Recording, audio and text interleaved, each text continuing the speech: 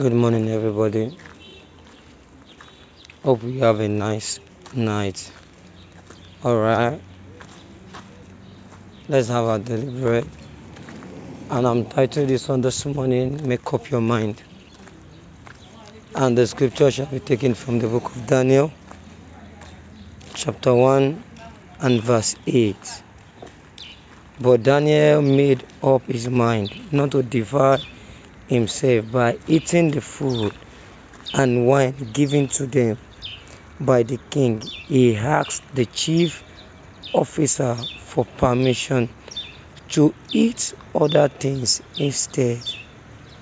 Now, God had caused the officer to show favor and sympathy to Daniel.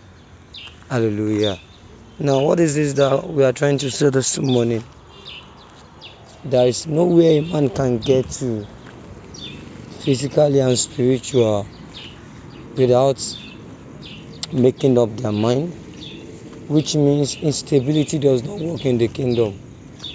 You cannot be neutral. It's either you are going forward or you are going backward. You cannot say I want to be going forward, going back. No. You need to make up your mind. So by the time you make up your mind, you get everything right.